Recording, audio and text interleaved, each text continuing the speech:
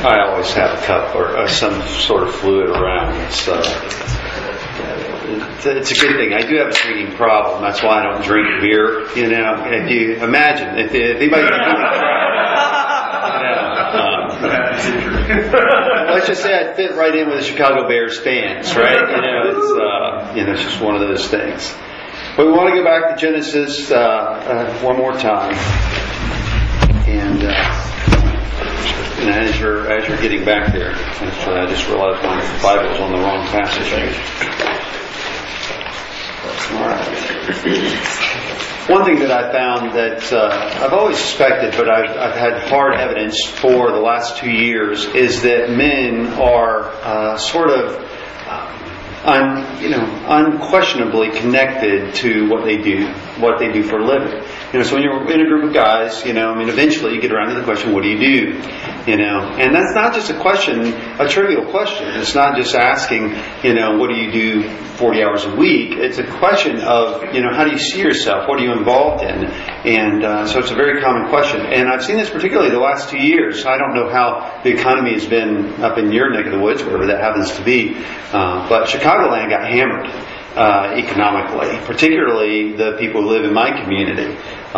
We were seeing guys losing work left and right because Naperville is a home of a whole lot of middle management.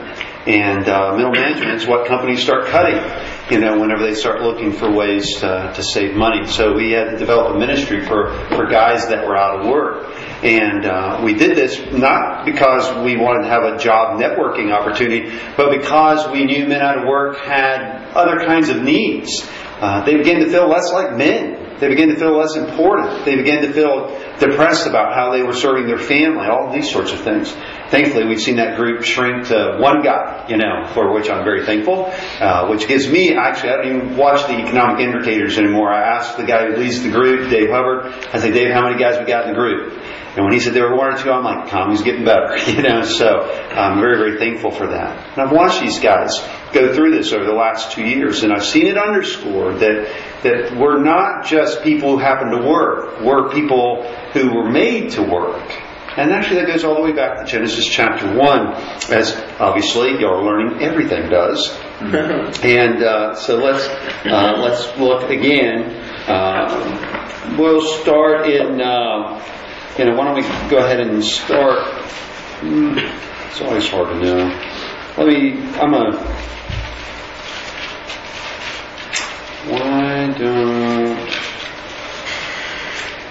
I can start anywhere. I've read the same passage so many times that I'm like, okay, where do we go?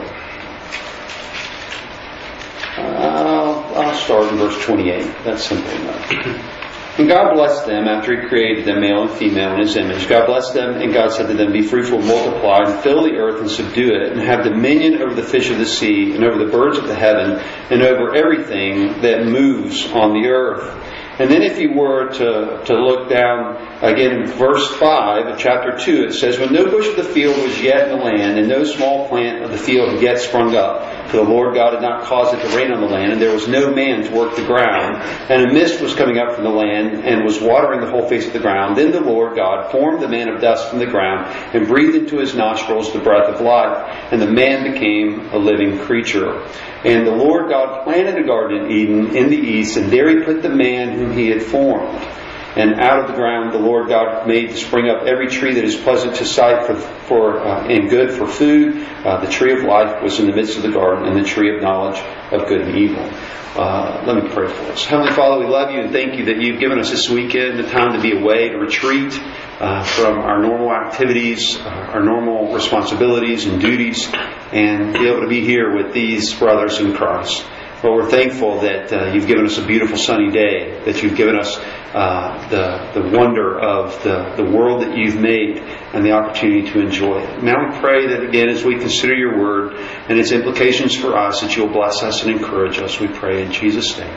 Amen. Here it is interesting that, particularly in Genesis chapter 2, when you look at verse 5, it talks about the fact that no small plant of the field had yet sprung up. And it gives two reasons for that. It says, one, because the Lord God had not caused it to rain on the land, and two, because there was no man to work the ground. So it seems that God created man for a purpose. And we've already talked about being made in His image. We've talked about it being a vice regent, expressing dominion. But He also made man to work. And so whenever we find in Genesis chapter 3, after man disobeys God, he eats from the tree of the knowledge of good and evil, what is it that he curses? Not only his rule, but he curses his work.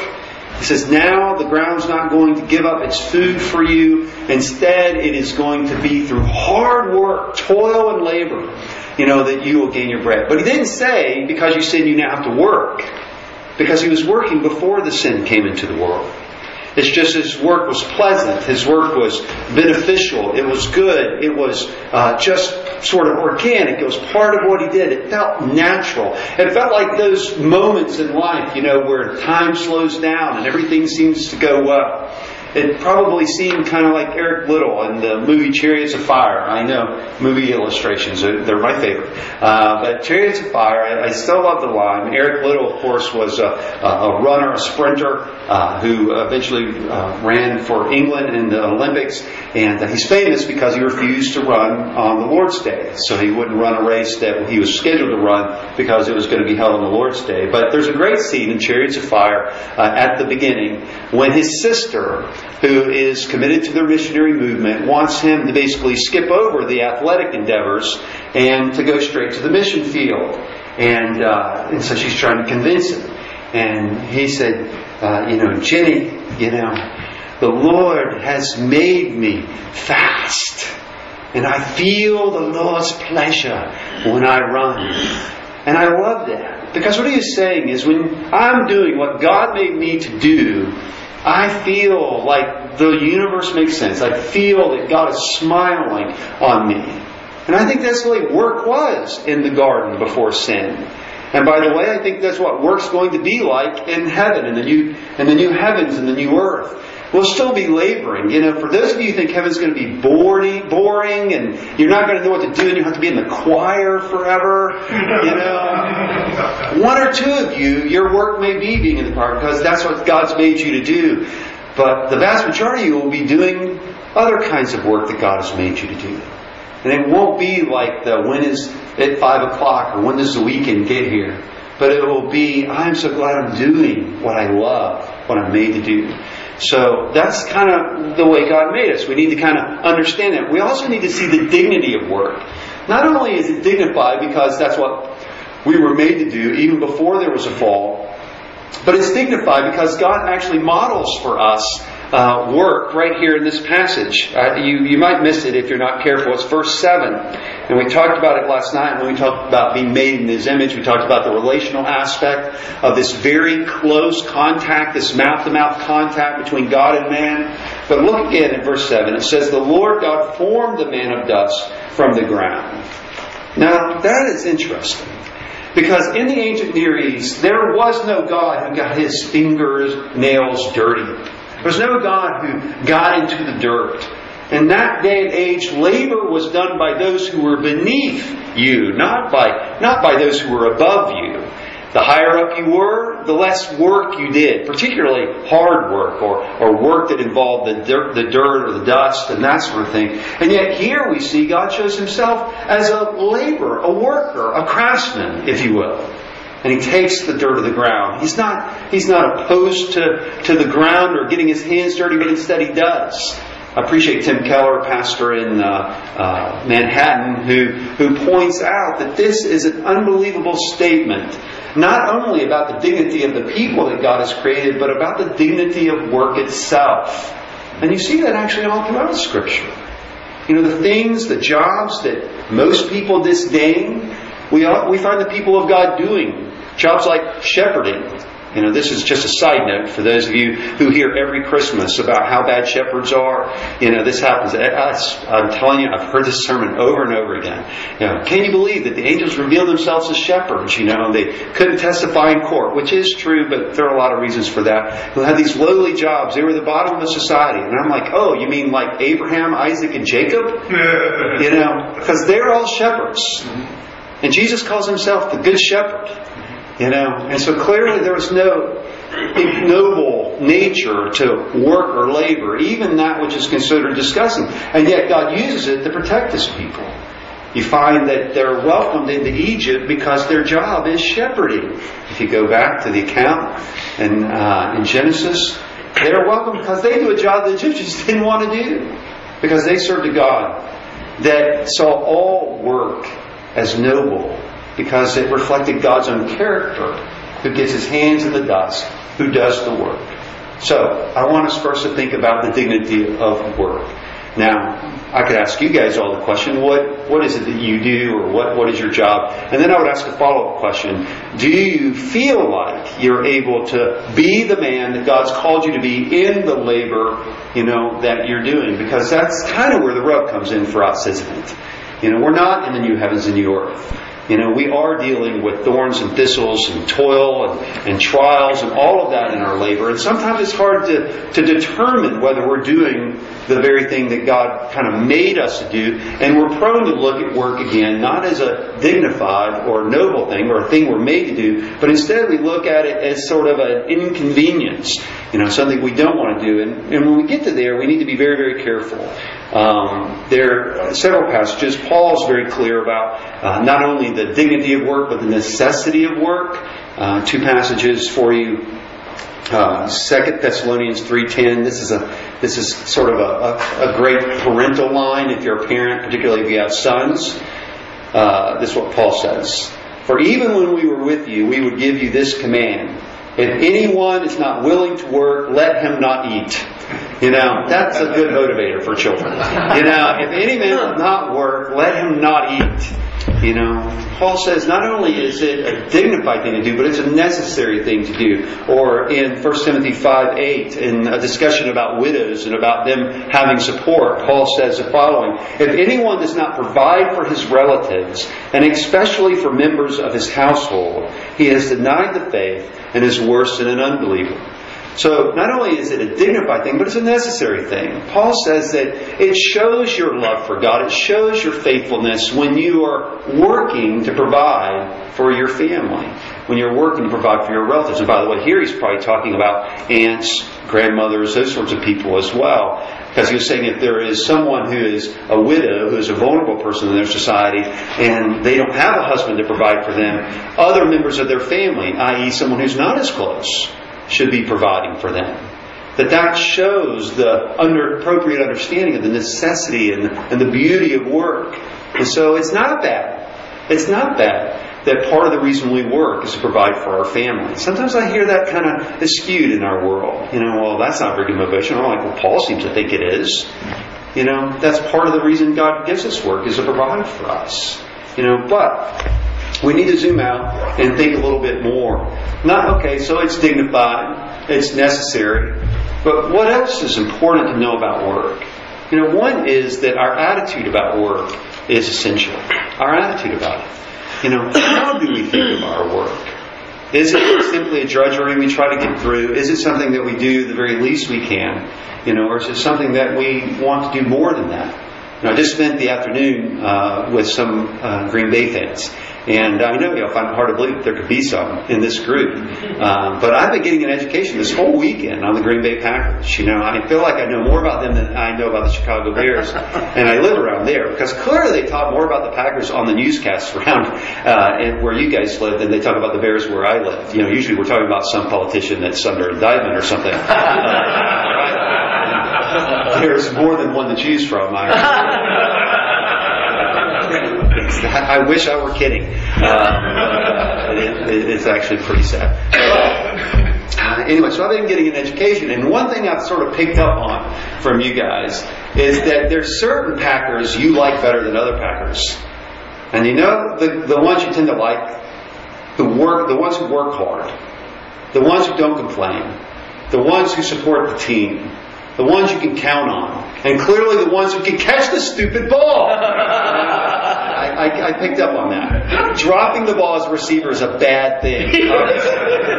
So I get that. I'm learning. I appreciate you guys helping me out. I'm a college football guy, so the subtleties of professional football sometimes are lost on me. So clearly, catching the ball is important. But why? Because that's a guy doing his job. That's somebody who's doing what he's paid to do. So what are we looking for in ourselves as we think about ourselves as workers who are Christians? Well, I think that we can find Solomon's words in Ecclesiastes chapter 9 verse 10 very helpful.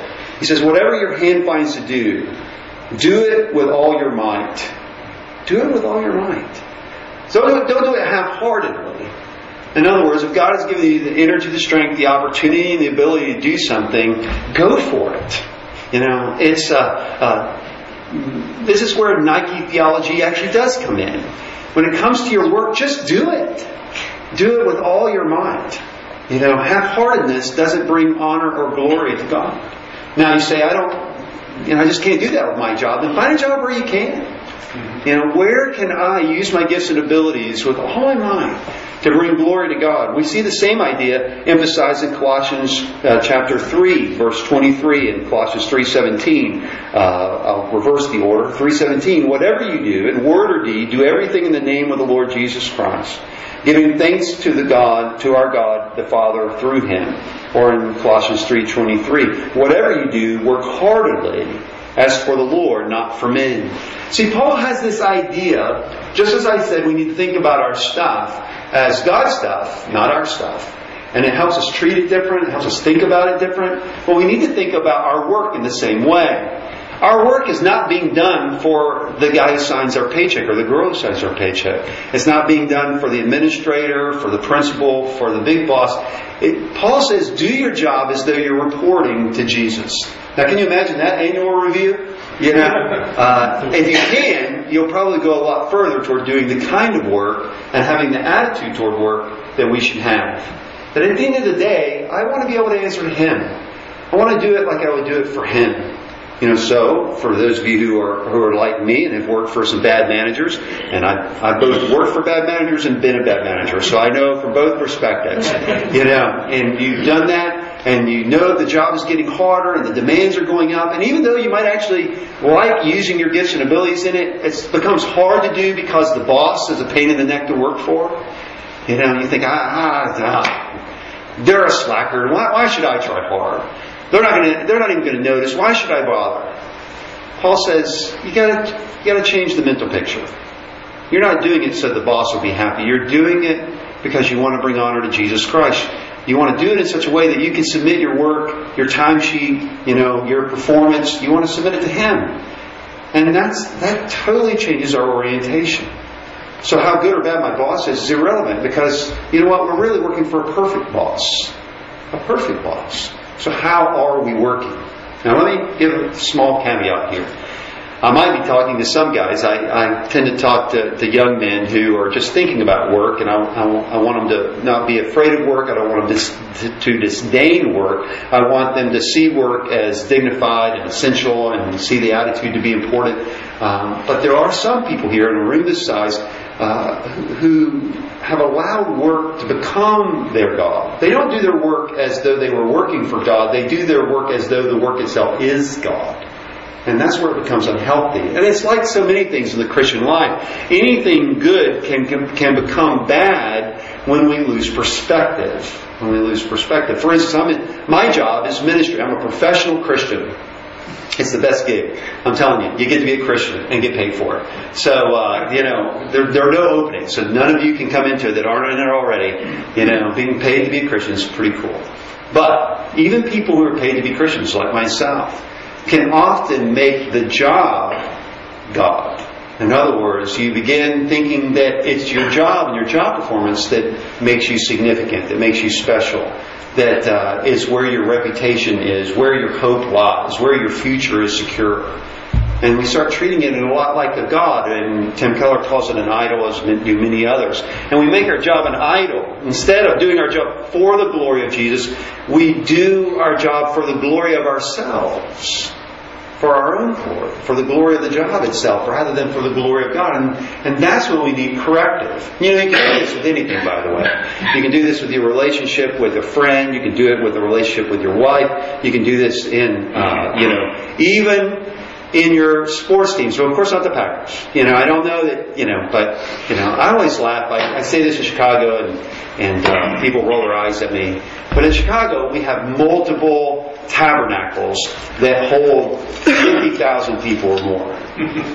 One is at Wrigley, and one is at Sailor One, and one is at Soldier Field, and the other is at the United Center. And I've been to all those places. I'm very thankful. I'm very thankful not only that I've been to those places, but I've been to all those places for free. And which is another advantage of being a religious professional. People figure, I should just buy his ticket. I'm like, yeah, that's a good idea. So, it's awesome.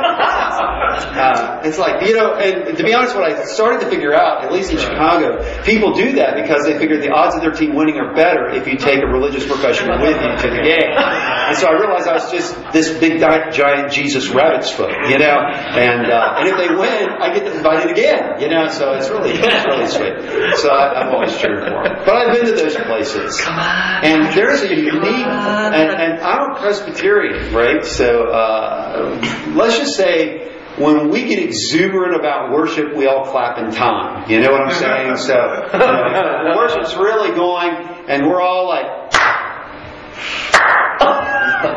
that's just about as awesome as worship ever gets in terms of exuberance. And then I see these same guys. I go, they invite me over to their house for games and stuff like that. And it turns out they actually do have emotions. I never knew that. I sort of figured when this was as good as it got in church, that was as far as it went. But I found that when the true worship comes along, then it's suddenly, all right, let's go, come on, let's go! And suddenly I'm doing all I can to extol the virtue of my hope. And I often sit there and think how quickly we make something fun and good and a great recreation and a nice something to distract ourselves and have things to talk about with our friends, and we make it an ultimate thing. And we can do that with our work. Where it becomes our ultimate thing. And we can begin to see the signs of it.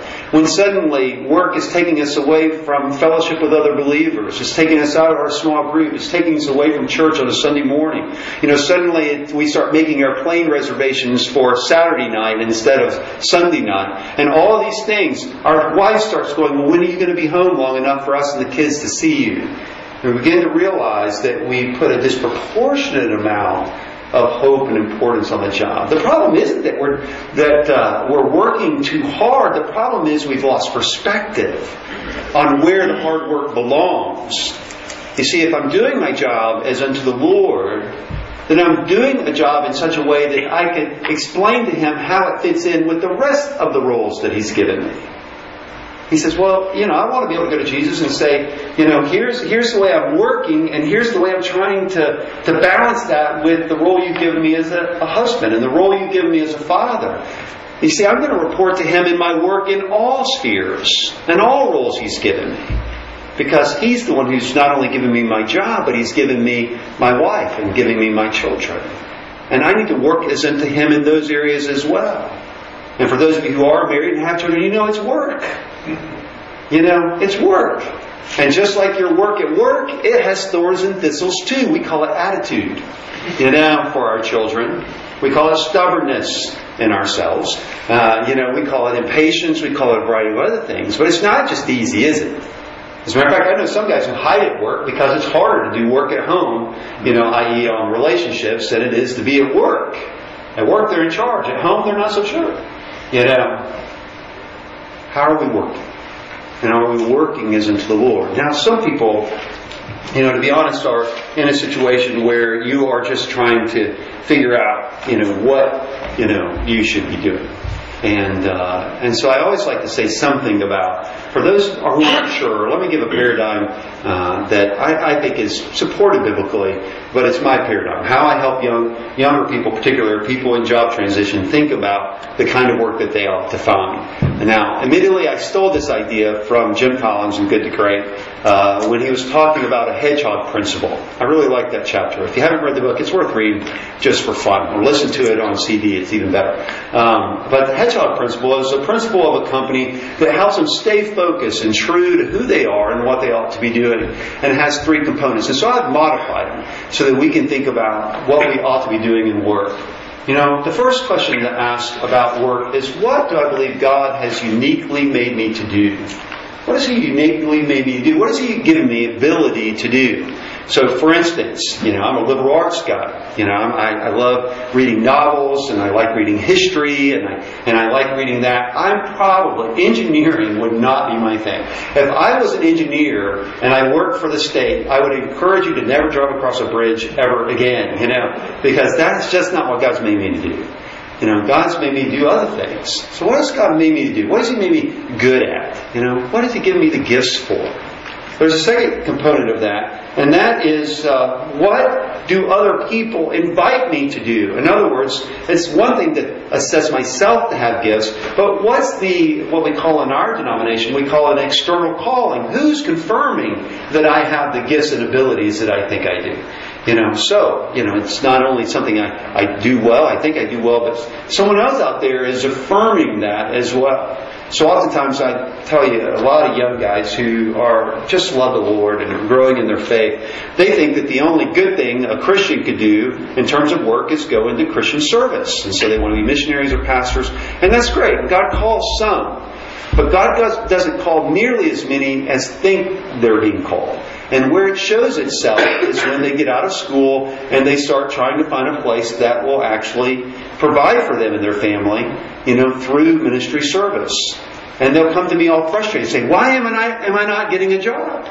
And I'm like, because who in the world would hire you to do this? In other words, they love it. They're made to do some of those aspects, but it's not something that the church in this particular case, or the job market is valuing. If that's the case, then I have to reevaluate. If there is no job, then I need to rethink it. I need to think, even though I have these gifts and abilities, this isn't the area. What is the area that I should be in? And the third component of it is, what will provide for your household? Now, if it's just you, that's a very low bar. Congratulations. If it's you and a spouse, that's a little higher. You, a spouse and children, that's a little bit more. Paul says if you don't provide for your own household, then he says you're worse than an unbeliever. So you've got to take that factor into consideration. What do I have the gifts and abilities to do? What do other people value? And what will provide? And I'll throw in another element. It really goes in the first. Is what do I love doing? What do I love doing? It's funny. People always tell me they don't know, how God's going to lead them into doing something. And I ask the question, well, what do you love doing? And they say, and I love it when they say, well, that's irrelevant, isn't it? I'm like, what? And they say, well, that's irrelevant. I should go with my passions. And I say, okay, let me back up just a second. I ask them the children's catechism first question. Does anybody know what it is? Who made you? That's the little children, for little kids. And the answer is, everybody tell me the answer. It's a one-word answer. I'll give you a hint. Starts with G, ends with D. Who made you? God. That's right. Or in Chicago, God. Which still throws me a little bit. I got a letter about making fun of that one sermon, by the way. Turns out they don't appreciate me pointing that out. But I was a little curious about whether we were on the same deity map, And I'm like, well, I've been growing up worshiping the Lord God. And I came here and you guys are worshiping the Lord God. And I just want to make sure they're the same, right? So anyway. So who made you? God made you. God made you. Does that mean He made your personality? That He made your brain, which is sending you signals about what you like and don't like? He made your temperament. He made all of those things. If He made all of those things, if He's the one who poured the concrete, do you not think that He's using that, among other things, including His Word and wise counsel and opportunity, that He's using that to direct you into what He wants you to do? He's made you for this. That's what our passions are telling us. Our passions are telling us, this is what I, as Eric Little said, this is what I feel God's pleasure when I do. And so we take all of that into consideration. Usually where we find those things triangulate. What we feel made to do and love to do, what we have the opportunity to do because there's a need, and what will pay the bills is usually where we need to be. And so, as for you young guys, and you're thinking about what to do, some of you guys are in college, and you're like, where do I even start? Begin asking those questions. If I could do anything, what would I be doing? Secondly, if you're a young person, this is what I tell my own children, this is all for free, it's not in the Bible. But I would start meeting as many people as I can. One of the most important things these days is, putting yourself out there, getting to know people. Because whenever you're trying to find that second component, the person who wants you to do the job, it helps to have met a few people. And so if you're young and in college, do internships, get to know people. That's just for free, and I'm drilling that into my child's head. I've actually, got the hole out. I'm pouring it in there. Meet as many people as possible because it's a different world. So when we begin thinking about our work in these ways, we understand that the work is dignified because God's dignified it, both in commanding us to do it and modeling it for us. That work is also necessary. That God has designed it, to be the way He provides for us. So I've had people say, I don't need to worry about work because the Lord's going to provide for me. And I chuckle because we confuse God's ultimate purposes, with His providence and how He fulfills those purposes. We forget that God not only declares the ends, but declares the means. He declares, yes, you will be provided for, but He declares you will be provided for normally through the means of you working and getting paid. Just because you worked and got paid doesn't mean that God didn't do anything. It's not like Bart Simpson in the Simpsons episode where they ask him to pray at Thanksgiving. And he says, we went to the grocery store, we bought the food, we fixed the food, hey God, thanks for nothing. Bart's confusing it because he's saying, look, I'm looking at the means. I didn't see God there. And he's not realizing God used those very means to provide him a meal. You can say a cartoon character's a jerk, right? And get away with it. But He uses the means. And that's the great thing about the Lord. But then lastly, is we want to be in a situation where we can do our labor as though we're filling out our job, performance and review to Jesus Himself. Paul emphasizes that last. I'll end with his encouragement to the Ephesian believers in Ephesians chapter 6, 5 through 8. He says, slaves, obey your earthly masters with fear and trembling, with a sincere heart as you would Christ. Not by the way of eye service as people pleasers, but as servants of Christ, doing the will of God from the heart, rendering service with a good will as to the Lord and not to man, knowing that whatever good anyone does, this he will receive back from the Lord, whether he is slave or free. There's so many wonderful things in that passage. First, he says, when you labor, don't do it only when the eye of the boss is on you. That's not as eye pleasers, that's what that means. In other words, I'm not doing it to be recognized by people. I'm doing it because I know it's always being recognized by God. But then the one thing I love about the Bible, and this is something that most Christians don't realize, is that as C.S. Lewis says, the promises of reward are staggering. Did you hear what Paul said? If you do your work this way, the Lord who sees what you do will reward you. I don't know how, but I know if He's rewarding, it's going to be good. There's some people when they say they've got a gift for you, it's going to be good. I've got friends like that in my life. They call me up and go, Chris, I have something for you. I'm like, all right, it's a new iPad. How much more when God says there's going to be a reward for you when you do your labor like this. It's not for naught. So anyway, be encouraged. What you do, whatever it is, whether it's a student or a teacher or a business owner or a salesman, you can do for the glory of the Lord as we kind of remember these things and pursue it by His grace. Let me pray for us. Heavenly Father, we love You and thank You that You've let us hang out and talk and think and just be reminded for many of us of what we know is true. Lord, that You didn't make us to do nothing. You made us to labor. Some people here are still laboring in their jobs, providing for their families. Others have the freedom to not have to do that. And now they can labor in their avocations where they don't need money. But we pray that whether the labor is done vocationally or avocationally, that it will be done for Your glory. That it will be done out of the gifts and abilities that You've given. And Lord, that it will be done, Lord, so that Your kingdom might grow on this earth, we pray in Jesus' name. Amen. All right, we have We have about 10 minutes. We can ask questions. I know. But the way I talk, We might just get one question in, yeah. What do you think the nearest chances are, Rich? Yeah. Yeah. Being a carpenter, do you think Jesus ever hit his come with a hammer? Yeah. I bet it hurt. In terms of perfection, it was one of his younger brother's fault. They moved the board. Carpentry was very different in the first century, as you know, and so our idea, hammers and nails was a very different concept. But I know we got splinters. I can guarantee there were splinters. Yeah. So, What do you think? I mean, when you don't need to make money anymore, so you said that people who are retired, so they don't need to make money. Right. So depending on what your age, you can find people like that in the 30s, 40s. Absolutely. We've got some. Yeah. Okay, so what are they supposed to do? A lot of this was based on other things. Just can you talk about that? Yeah, absolutely. And I wish you were in my church. We talked very directly about it. It is, God still makes us to work. And I think one of the fallacies that we have is that work is just something you do till you're 65 or until you have enough money to not have to work anymore. What I would say is that's when you stop working in order to provide for your family. That's not when you stop working. We're never going to stop working. We're going to work for eternity.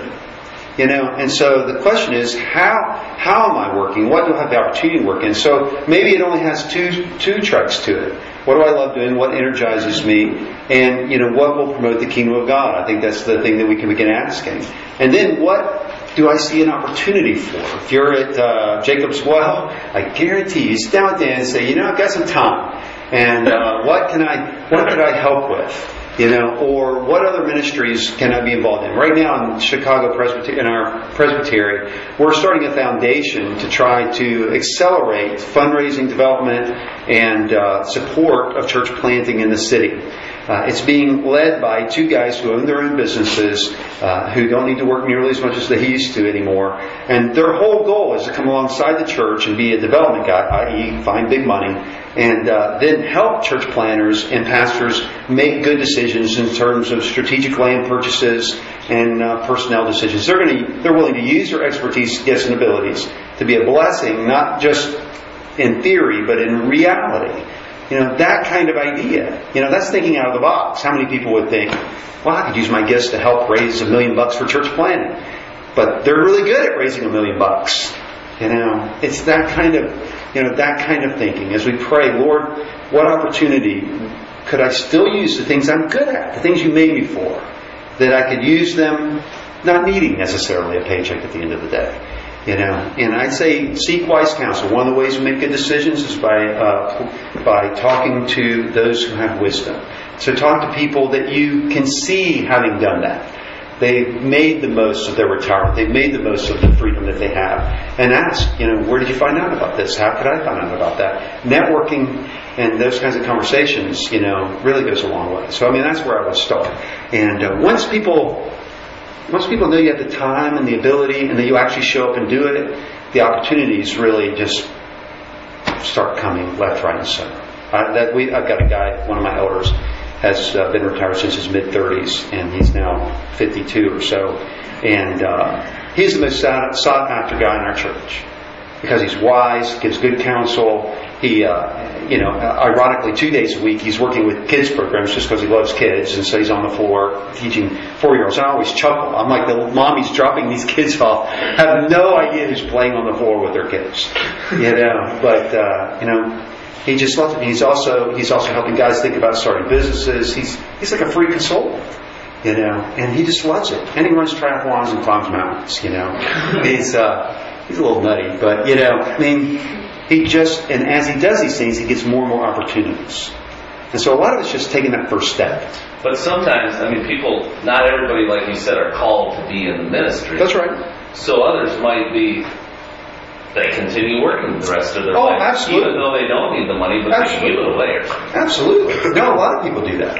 I hope to be able to work until I'm dead, at what I do. I'll work. That's why I like younger pastors, because I'm like, dude, like when I'm really old, you got to let me like visit people in the hospital or something. I just want to keep doing what I do. No, I think that's perfectly legitimate. I think the idea you quit working because you don't need to anymore financially, that's just crazy. If you don't need the money anymore, great. There are plenty of people who do. Share. As a matter of fact, that's exactly what Paul said. He said, instruct the rich, Peter. I just preached about this. I do remember. He says, instruct the rich of this world to be generous. Okay. So you've got extra money to share it. There are plenty of people who need it. So, and that's great fun, right? I'm telling you, Bill Gates seems to have fun giving some of that money away. And he's giving away a fraction. It's so funny. Everybody's like, oh, Bill Gates is so generous. I'm like, do you know what the percentage of his generosity is? It ain't a tithe yet. Whenever it is, we'll know. I'm willing to help him with that. If I had him on speed dial, I'd call him. Does it talk in the Bible that we'll be working in heaven? I think the reason why I suggest that, it doesn't say explicitly, it says we'll serve, we'll rule. Those expressions are there. We'll rule and reign. So that's a job, right? If you've ever been in charge of something, that's a job. But it's because of the fact that it was part of the creation before the fall. So it's part of the perfect world. Part of the perfect world is that man has been made to work, And so I think it's an extrapolation, from that. And when you hear the new heavens and new earth described, both in Old Testament prophecy as well as new, there's still things going on. There's still a city. There's still all of this cultural activity going on. Well, how does that happen? I don't think it's robotic. I think we're still involved in the practice of culture making. But once again, that is what we call starting with a clear principle, and then we're extrapolating from that. So does it say, I'll work at Walmart in heaven? No, it does not. It does not. I hope not. God works. What's that? God works. Excuse me? God. Yes, Jesus says, my Father's always working and I work even to this very moment. So clearly, yeah, exactly. So does that mean that the Packers will be working in heaven? Yeah, it could be. There won't be an IR list though. They won't be working next year. So. Yeah. But thou shalt not drop any passes. So. Yeah. I don't know that competition would be even interesting if everybody, if they never drop the ball. You take out the sin aspect of stuff, it really becomes boring. Right? Yeah. If the Packers are in heaven, does that mean the Bears are?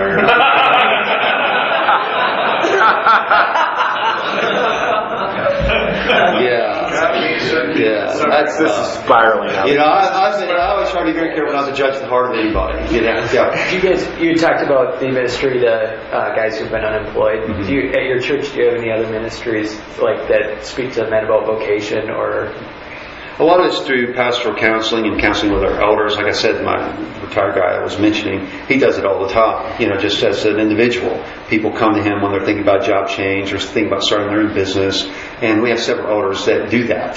So it's very informal. It's more discipleship oriented. Mm-hmm. We do classes sometimes on vocation in which we talk about kind of how to pick a job. I teach a college class, and so once a year we'll talk about that with them as well. Mm-hmm. It's not like I have a whole ministry that's always doing that, but as a on need basis kind of thing. So, but it's fun. I love talking to people about that kind of stuff. Yes, sir. All right. Is it a quick one? Yeah. So how do you help men who are in a job that really is crappy? Yeah. But they're really not all for. Yeah. But they've got a family and kids. It's a bad job market, and it's not that easy to just say, okay, I shouldn't be here. Mm-hmm. Well, how do you help them reconcile that?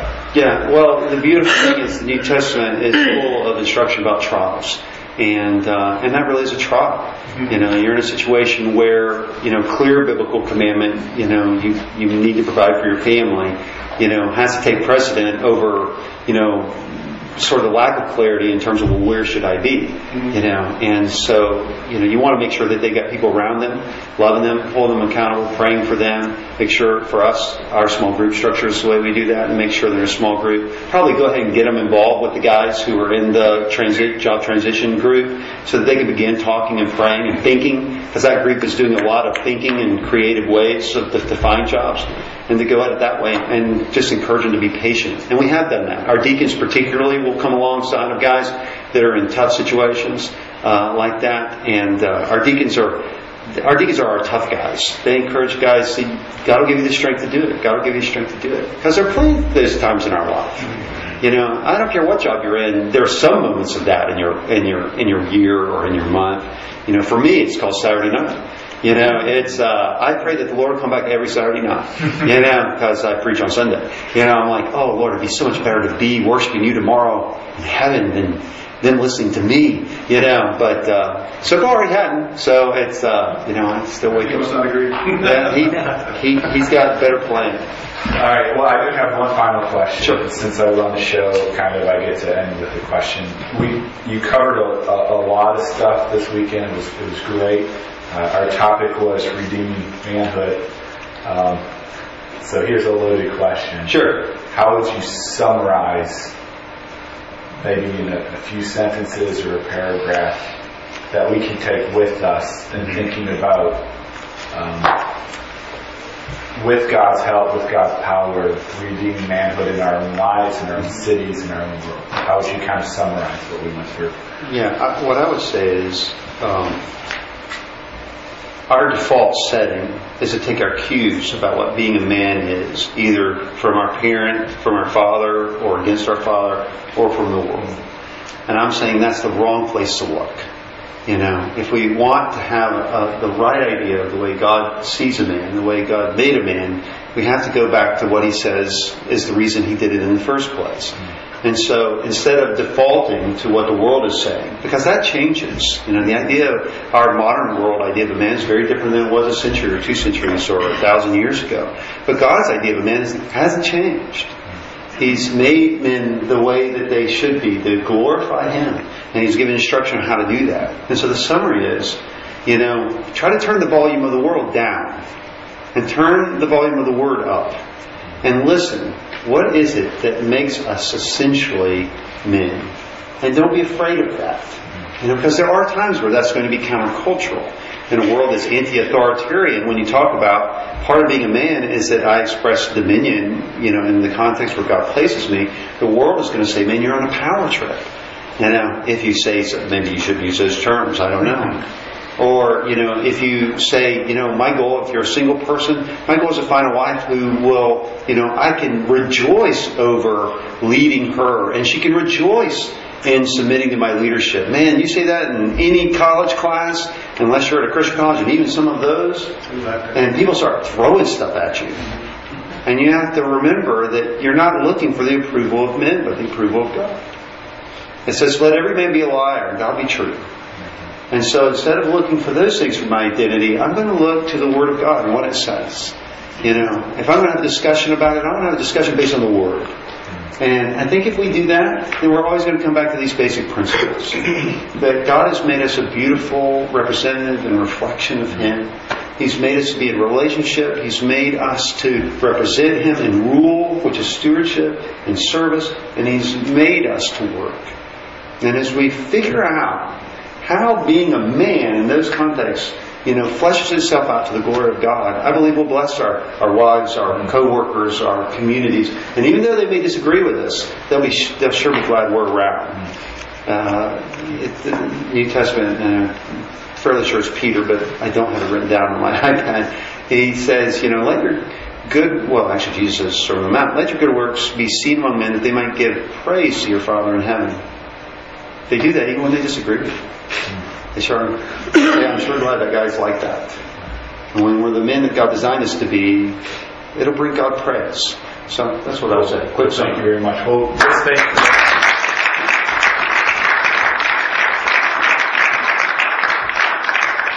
We're going to sing one last closing song, and then I have a few more announcements, and we'll take a picture, and then we'll go from there. So if you would please stand.